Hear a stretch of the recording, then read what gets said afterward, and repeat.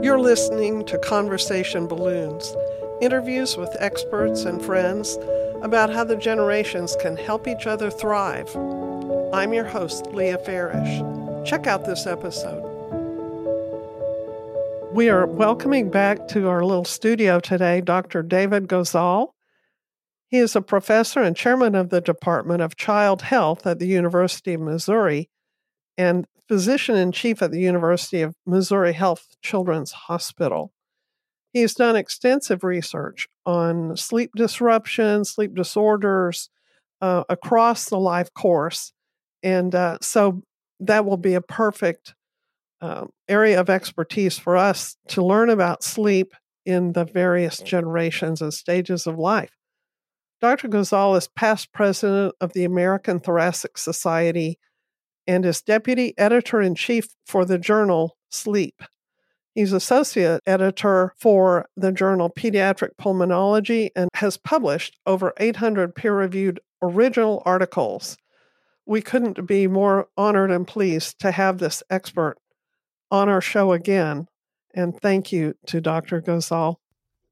Well, thank you for having me. It's a pleasure to come back and certainly to talk about my life's passion, which is sleep. So the major question that you ask is really, what is healthy sleep in a young adult? Well, the reality is that around age 18, 20, we're still very, very young and very immature in the way that we sleep. We're still much more like, and this is college, of course, where we have very much the teenager-like behaviors, and that it's really around the age 20, 21 to 25 that we really see the stabilization of sleep into what ultimately constitutes the adult system, the adult standards. Now, what are those standards? Normally, it changes from person to person. Some people are short sleepers. Naturally, short sleepers means that if you sleep 30 minutes less than the average, you're still perfectly fine. This is really what you need. You don't need more than that. And some others are long sleepers. And with this now ongoing research of geneticists that are trying to identify genes that regulate that sleep duration, and several genes have been identified, and variants of those may be very important to define what really are your sleep needs. Oh, well, genetically, maybe in 20 years, we will say, well, genetically, I'm a long sleeper, so I should be entitled to more sleep than anybody else, because that's where I reach my best. Others may say, well, I'm a short sleeper. Naturally, I'm a short sleeper. I'm fine, and I will take advantage of that. Take advantage of that extra 30 minutes or 40 minutes to do something else that is pleasant to me, right? So that's one thing that we need to remember. The second thing that we need to remember is that all of us have a little deregulation. We have we're early morning people or late people, what many people refer to night owls. And that too is important because the circadian system and sleep get together and dictate a little bit not only how much we sleep, in other words, how many hours or how many minutes we sleep per night, but when it's best for us to go to sleep and when it's best for us to wake up. And so that is the context in which we all live, but society is very rigid.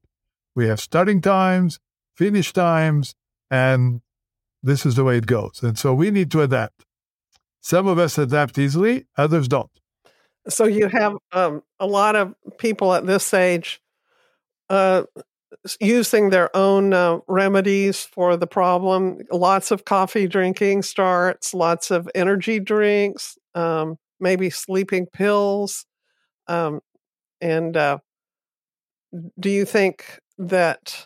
you usually advise young adults to try these things on their own and just see what works for their own system?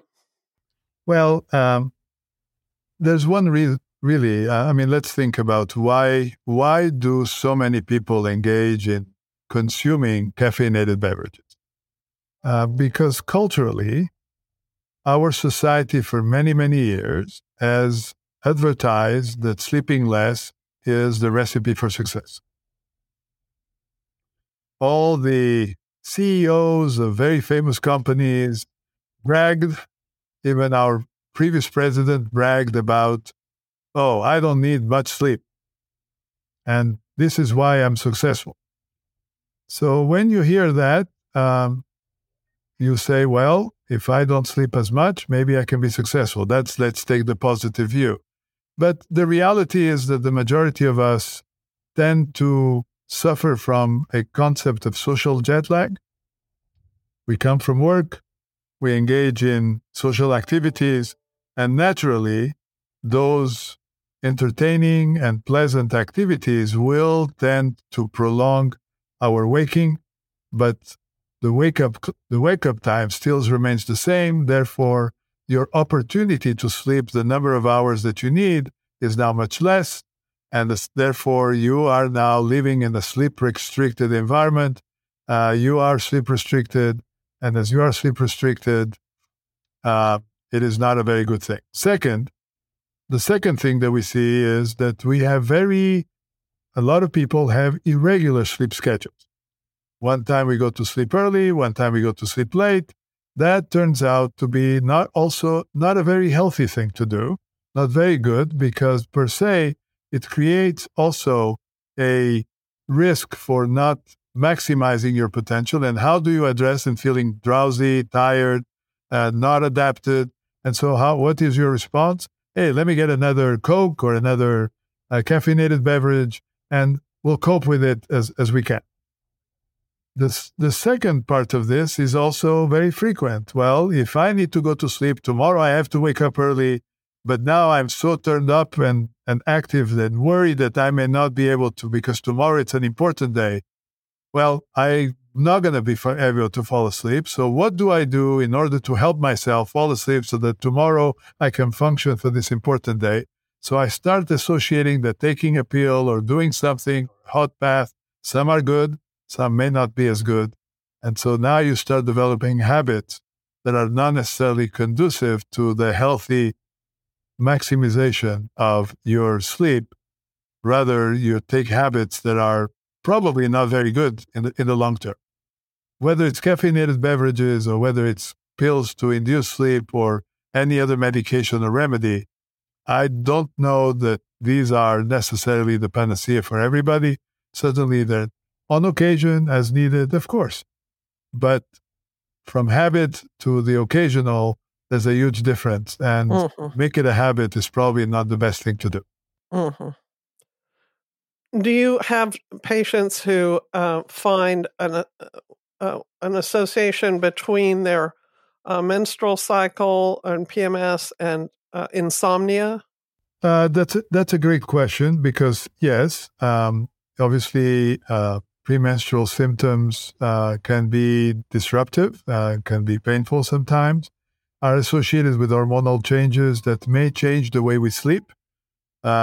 And clearly have effects on your circadian, on your time of sleep, on how much sleep you need.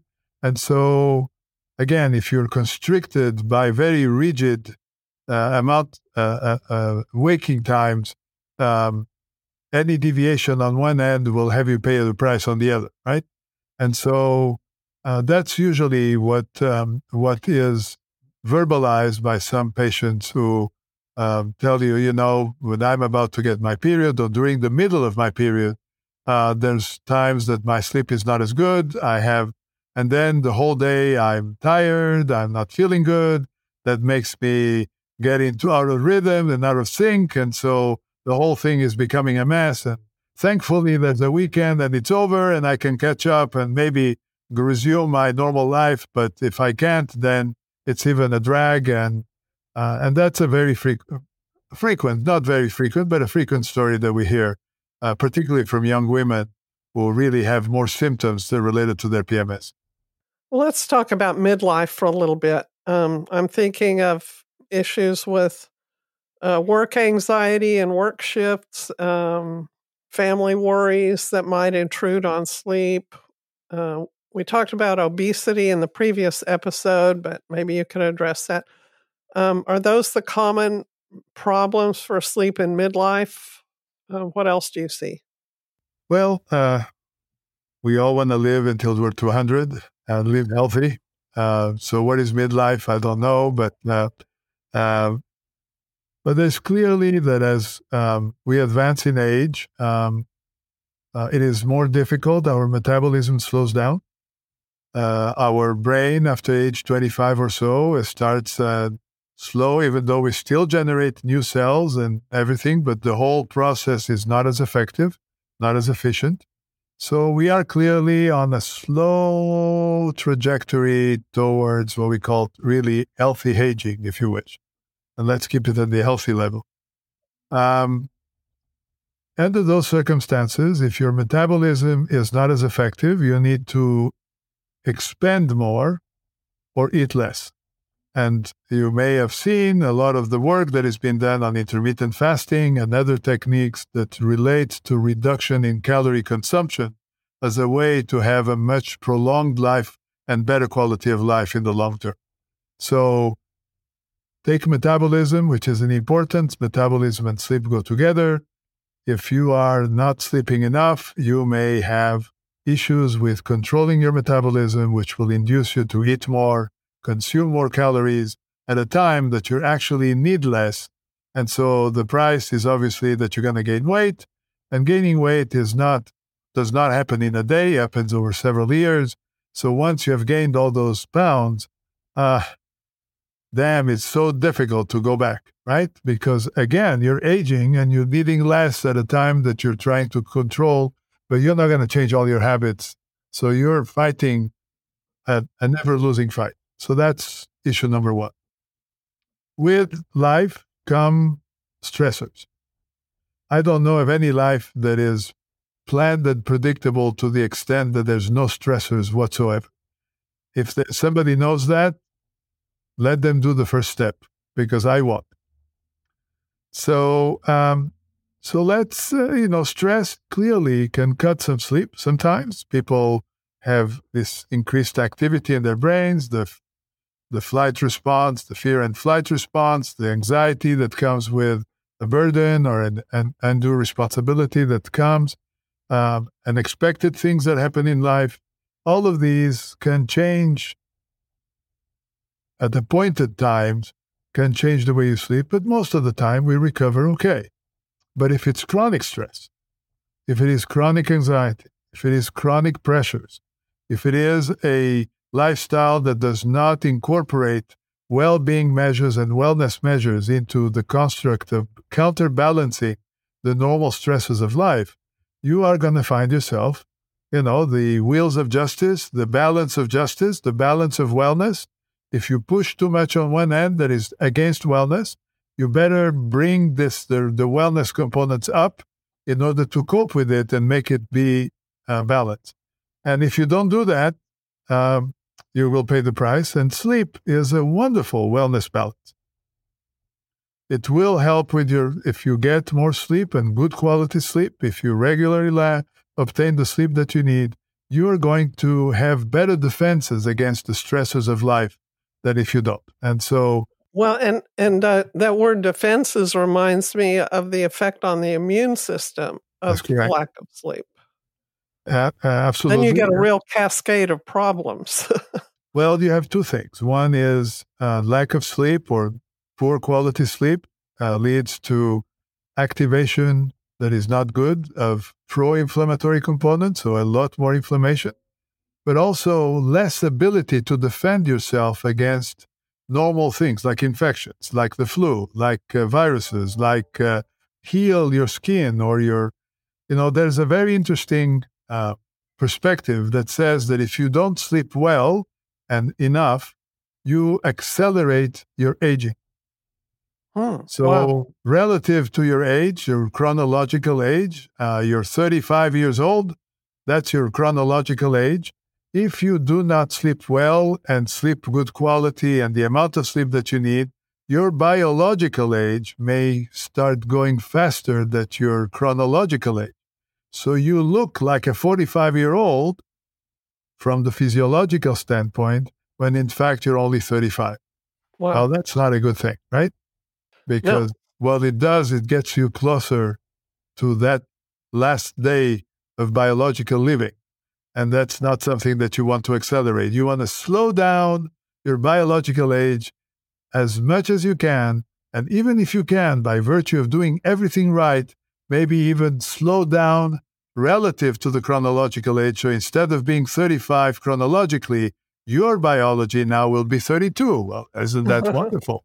I feel like a 32-year-old when I'm actually 35. How about the use of CPAPs and obstructive sleep problems? Do you see more of that starting in midlife? Well, first of all, we see it at all ages, starting with children all the way. With aging comes obviously several changes that occur in the upper airway or in the respiratory system. We gain more weight. It's part of aging. Fat tends to accumulate in certain areas of the body at the expense of others. We all know about the male pattern of obesity, which is really around the waist. In females, it's a little different. Some people have compared this to pear-shaped, so more in the lower waist. But those elements also translate into the accumulation of fat in other places, such as the upper airway, which in males, before menopause, particularly in males, we see that sleep apnea becomes a very dominant possibility or risk. And so we see that a man, particularly in the ages of 30 and above, as they start acquiring more weight, you work more, you exercise less, you sleep less, you have all the elements that lead you to accumulate those calories. Those calories translate into fat. Fat deposits where it shouldn't. It deposits where you really don't want it. What you do is you enlarge your pant size and say, it's okay now, I feel good, it's not tight, and let's keep living the way I do rather than try to fix it by exercising, sleeping better, exercising more, and not eating as much. So ultimately, you will start developing sleep apnea. The risk goes up with aging in men. In females, for a variety of reasons, estrogen and progesterone protect you. And so until menopause, the risk for women is much reduced relative to men. Also, the manifestations are a little different. And then when menopause occurs in women, this is where we see basically them rallying and becoming very similar to the risk that we see in men. And then from there on, with really aging, we see an increased risk for both genders. So let's talk now about your older patients and what sleep is like for the elderly and what we can do to make sleep better at that age. Great question, because first of all, it is a misconception that aging people sleep less. In fact, they don't. They sleep the same as we do at earlier ages. The ability to generate deep sleep, the sleep that we call the restorative sleep, the one that clears the brain from the toxins, that is that very delta, what we call also delta wave sleep, we lose a lot of that over time as we age. So young kids have wonderful delta sleep. Young adults have still quite a bit of delta sleep. And as you become older, you start losing a little bit of that, but you still have the same amount of sleep. And in fact, you may need a little bit more sleep than the young adult. However, one of the things that happens is that we have other physiological changes that happen. You need to go to the bathroom in the middle of the night, all these other things that then make it difficult.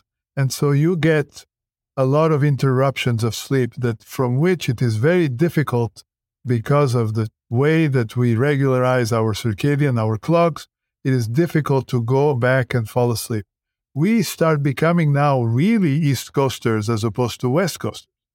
It's a tendency for us to become, and that's why many restaurants have early bird dinners. Right. Well, the reason is very simple. You're bringing a group of aging individuals to eat early because for them, falling asleep early is actually a circadian necessity. They will also, of course, wake earlier in the morning. So now you've shifted back to early times. These are healthy adults, healthy aging adults, nothing unusual. You can see that they've shifted the way that they sleep. They also have more sleep interruptions, and therefore it is not unusual for them to have micro naps during the day, particularly if they didn't get a very good sleep during the night. Now, under conditions of not necessarily so healthy aging, people that have underlying diseases, or people that start developing Alzheimer's or any other types of degenerative diseases, we will see then many more of those interruptions of sleep during the day at the expense of many more interruptions of the continuity of sleep during the night. And so you get a very fragmented day and night sleep, which may be a little sign that your aging is not as healthy and that maybe it's worthwhile to check it out. How can we help in order to restore a little bit of that and prevent all the consequences of neurodegenerative diseases or cardiovascular diseases or any other diseases that clearly accelerate your aging and make you be at risk of dying. Right. And again, you have that cause and effect problem where the lack of sleep can, contribute to depression or memory loss or attention problems, decision-making issues. Exactly. Mood. So think of sleep as a vital function, which really it is. It's a pillar of wellness. It's a pillar of life. It's a pillar of a vital function. And it does multiple things. One, of course, it helps cells recover. But in the brain, for example, we have a system that drains all the toxins that accumulate during wakefulness. And that is called the glymphatic system, was discovered back in 2013. So it's very recent. But nonetheless, we suspected the existence that there would be a system that clears the toxic products of metabolism in the cells in order to allow them to regenerate. And if you don't, these toxins will remain in the cells and will cause the cells to die. So if you are susceptible, for example, to Alzheimer's and you don't sleep very well, then you're going to lose many more neurons that normally, or brain cells that normally you would, and therefore you may accelerate the onset or the manifestations of a disease that otherwise would have happened much later in life. Are you referring to toxins in the brain or throughout the body? Throughout the body, but primarily when we talk about neurodegenerative diseases such as Alzheimer's, it obviously affects primarily the brain. In other circumstances, such as cardiac failure or congestive failure or ischemic heart disease or blood pressure or diabetes, they can affect other systems as well. And so sleep in general will help you heal better and maintain your wellness within the context of what you suffer from. But disrupted sleep will have you pay a much deeper or more expensive toll than otherwise would be reasonable to expect if indeed your quality of sleep and quantity of sleep would be as good as they could get. And is it true that a younger person might have abilities to compensate or cope or work around these deficits that no longer are available to an older person? To a certain limit. Remember, we talk about plasticity. To me, that's a very magic word because it illustrates how much can we stretch the system without rupturing it, right? So take an elastic band. And if you have a very new elastic band, like in babies, you can stretch it and stretch it and stretch it. It's very difficult. If you take a completely new, off the factory elastic band to really stretch it to the point of rupturing it. As you have used it many, many times and stretched it many, many times, well, if you keep stretching it, your pants will fall off. Okay. So that's aging. And with aging, the plasticity is less. The ability to stretch the system and recover back to normal is not as good. And so you give in a little bit every time. And at the end, it won't recover whatsoever. And what can an older person do to improve their sleep? So, and do screens interfere with an older person's sleep to the extent they do with a teen or young adults? Well, so the answer to the second question is yes. Screens still affect the same way. Overuse, abuse, too much light, all these things can certainly affect the ability to regularize your sleep and have the quality of sleep. Um, so this doesn't change no matter what the age, except hopefully older individuals and nice individuals will think more of, hey, let me get out of this screen because otherwise I know that tomorrow I'm going to pay a price, and maybe be a little bit more conscious about doing the right thing. Maybe. I want to hope that this is the case, that experience had taught them that they need to abide by the rules of their body rather than the rules of their will. Um, but be that as it may, I think that, again, having a regular bedtimes, exercising, eating well, the same rules that apply to everybody. The pillars of health are always the same. Mhm. Eat well, exercise, and therefore engage in physical activity that will maintain you and clear your toxins and everything else and keep you in good shape. Sleep well. Those are all fundamental elements that ultimately will preserve you in the best possible way, given the circumstances in which you are. And I haven't asked you about light in the sleep environment. Is that just ambient light, or light coming through the window? Is that something that needs to be regulated, or is that what eyelids are for? Unfortunately, yes. We live since the beginning of electricity in light pollution that is terrible. You take a look at Mother Earth from the space, and it is amazing how much light there is. You go now into any place in the cities or in the living areas, residential areas, and you cannot see the sky. Well, for thousands and thousands, a million years since we exist as a human race, and well beyond, if we count all the mammals that exist and all the living things, we have regulated and developed our genetic systems and everything else that relates to our function, cellular function, on the basis of a very clear partition between dark and light. And now, in 150 years, we're trying to break all the molds, and we can take care of all of this. And guess what? As much as we wanted, we can adapt some, we can pull the elastic, that plasticity a little bit, but at the end, we're going to pay the price. So no, if you can completely blacken your windows, take away all lights in your room, you will have a better sleep and a better quality sleep than if you leave a little light or a light or sleep with a light. I'm sorry, that evolutionarily, we're still not ready to, maybe in 100,000 years, we will have developed the systems in genetics that will enable us to accommodate more light in our environment and still be able to function without stress or without challenging our physiology. Until then, turn off the lights, blacken the windows, take away any source of light during the time that you're supposed to sleep, and trust evolution, not me. Trust evolution. Your genes will then do what they're supposed to do in the best possible way. Well, Dr. Gozal, again, we've benefited greatly from your wisdom and experience and learning, and I envy your patients and students for all that you're contributing to them every day. Thank you for your work. Thank you for your time today. And we hope that you will come back sometime and update us. I'm sure you're staying on top of all the current learning on this, and it's a fascinating area.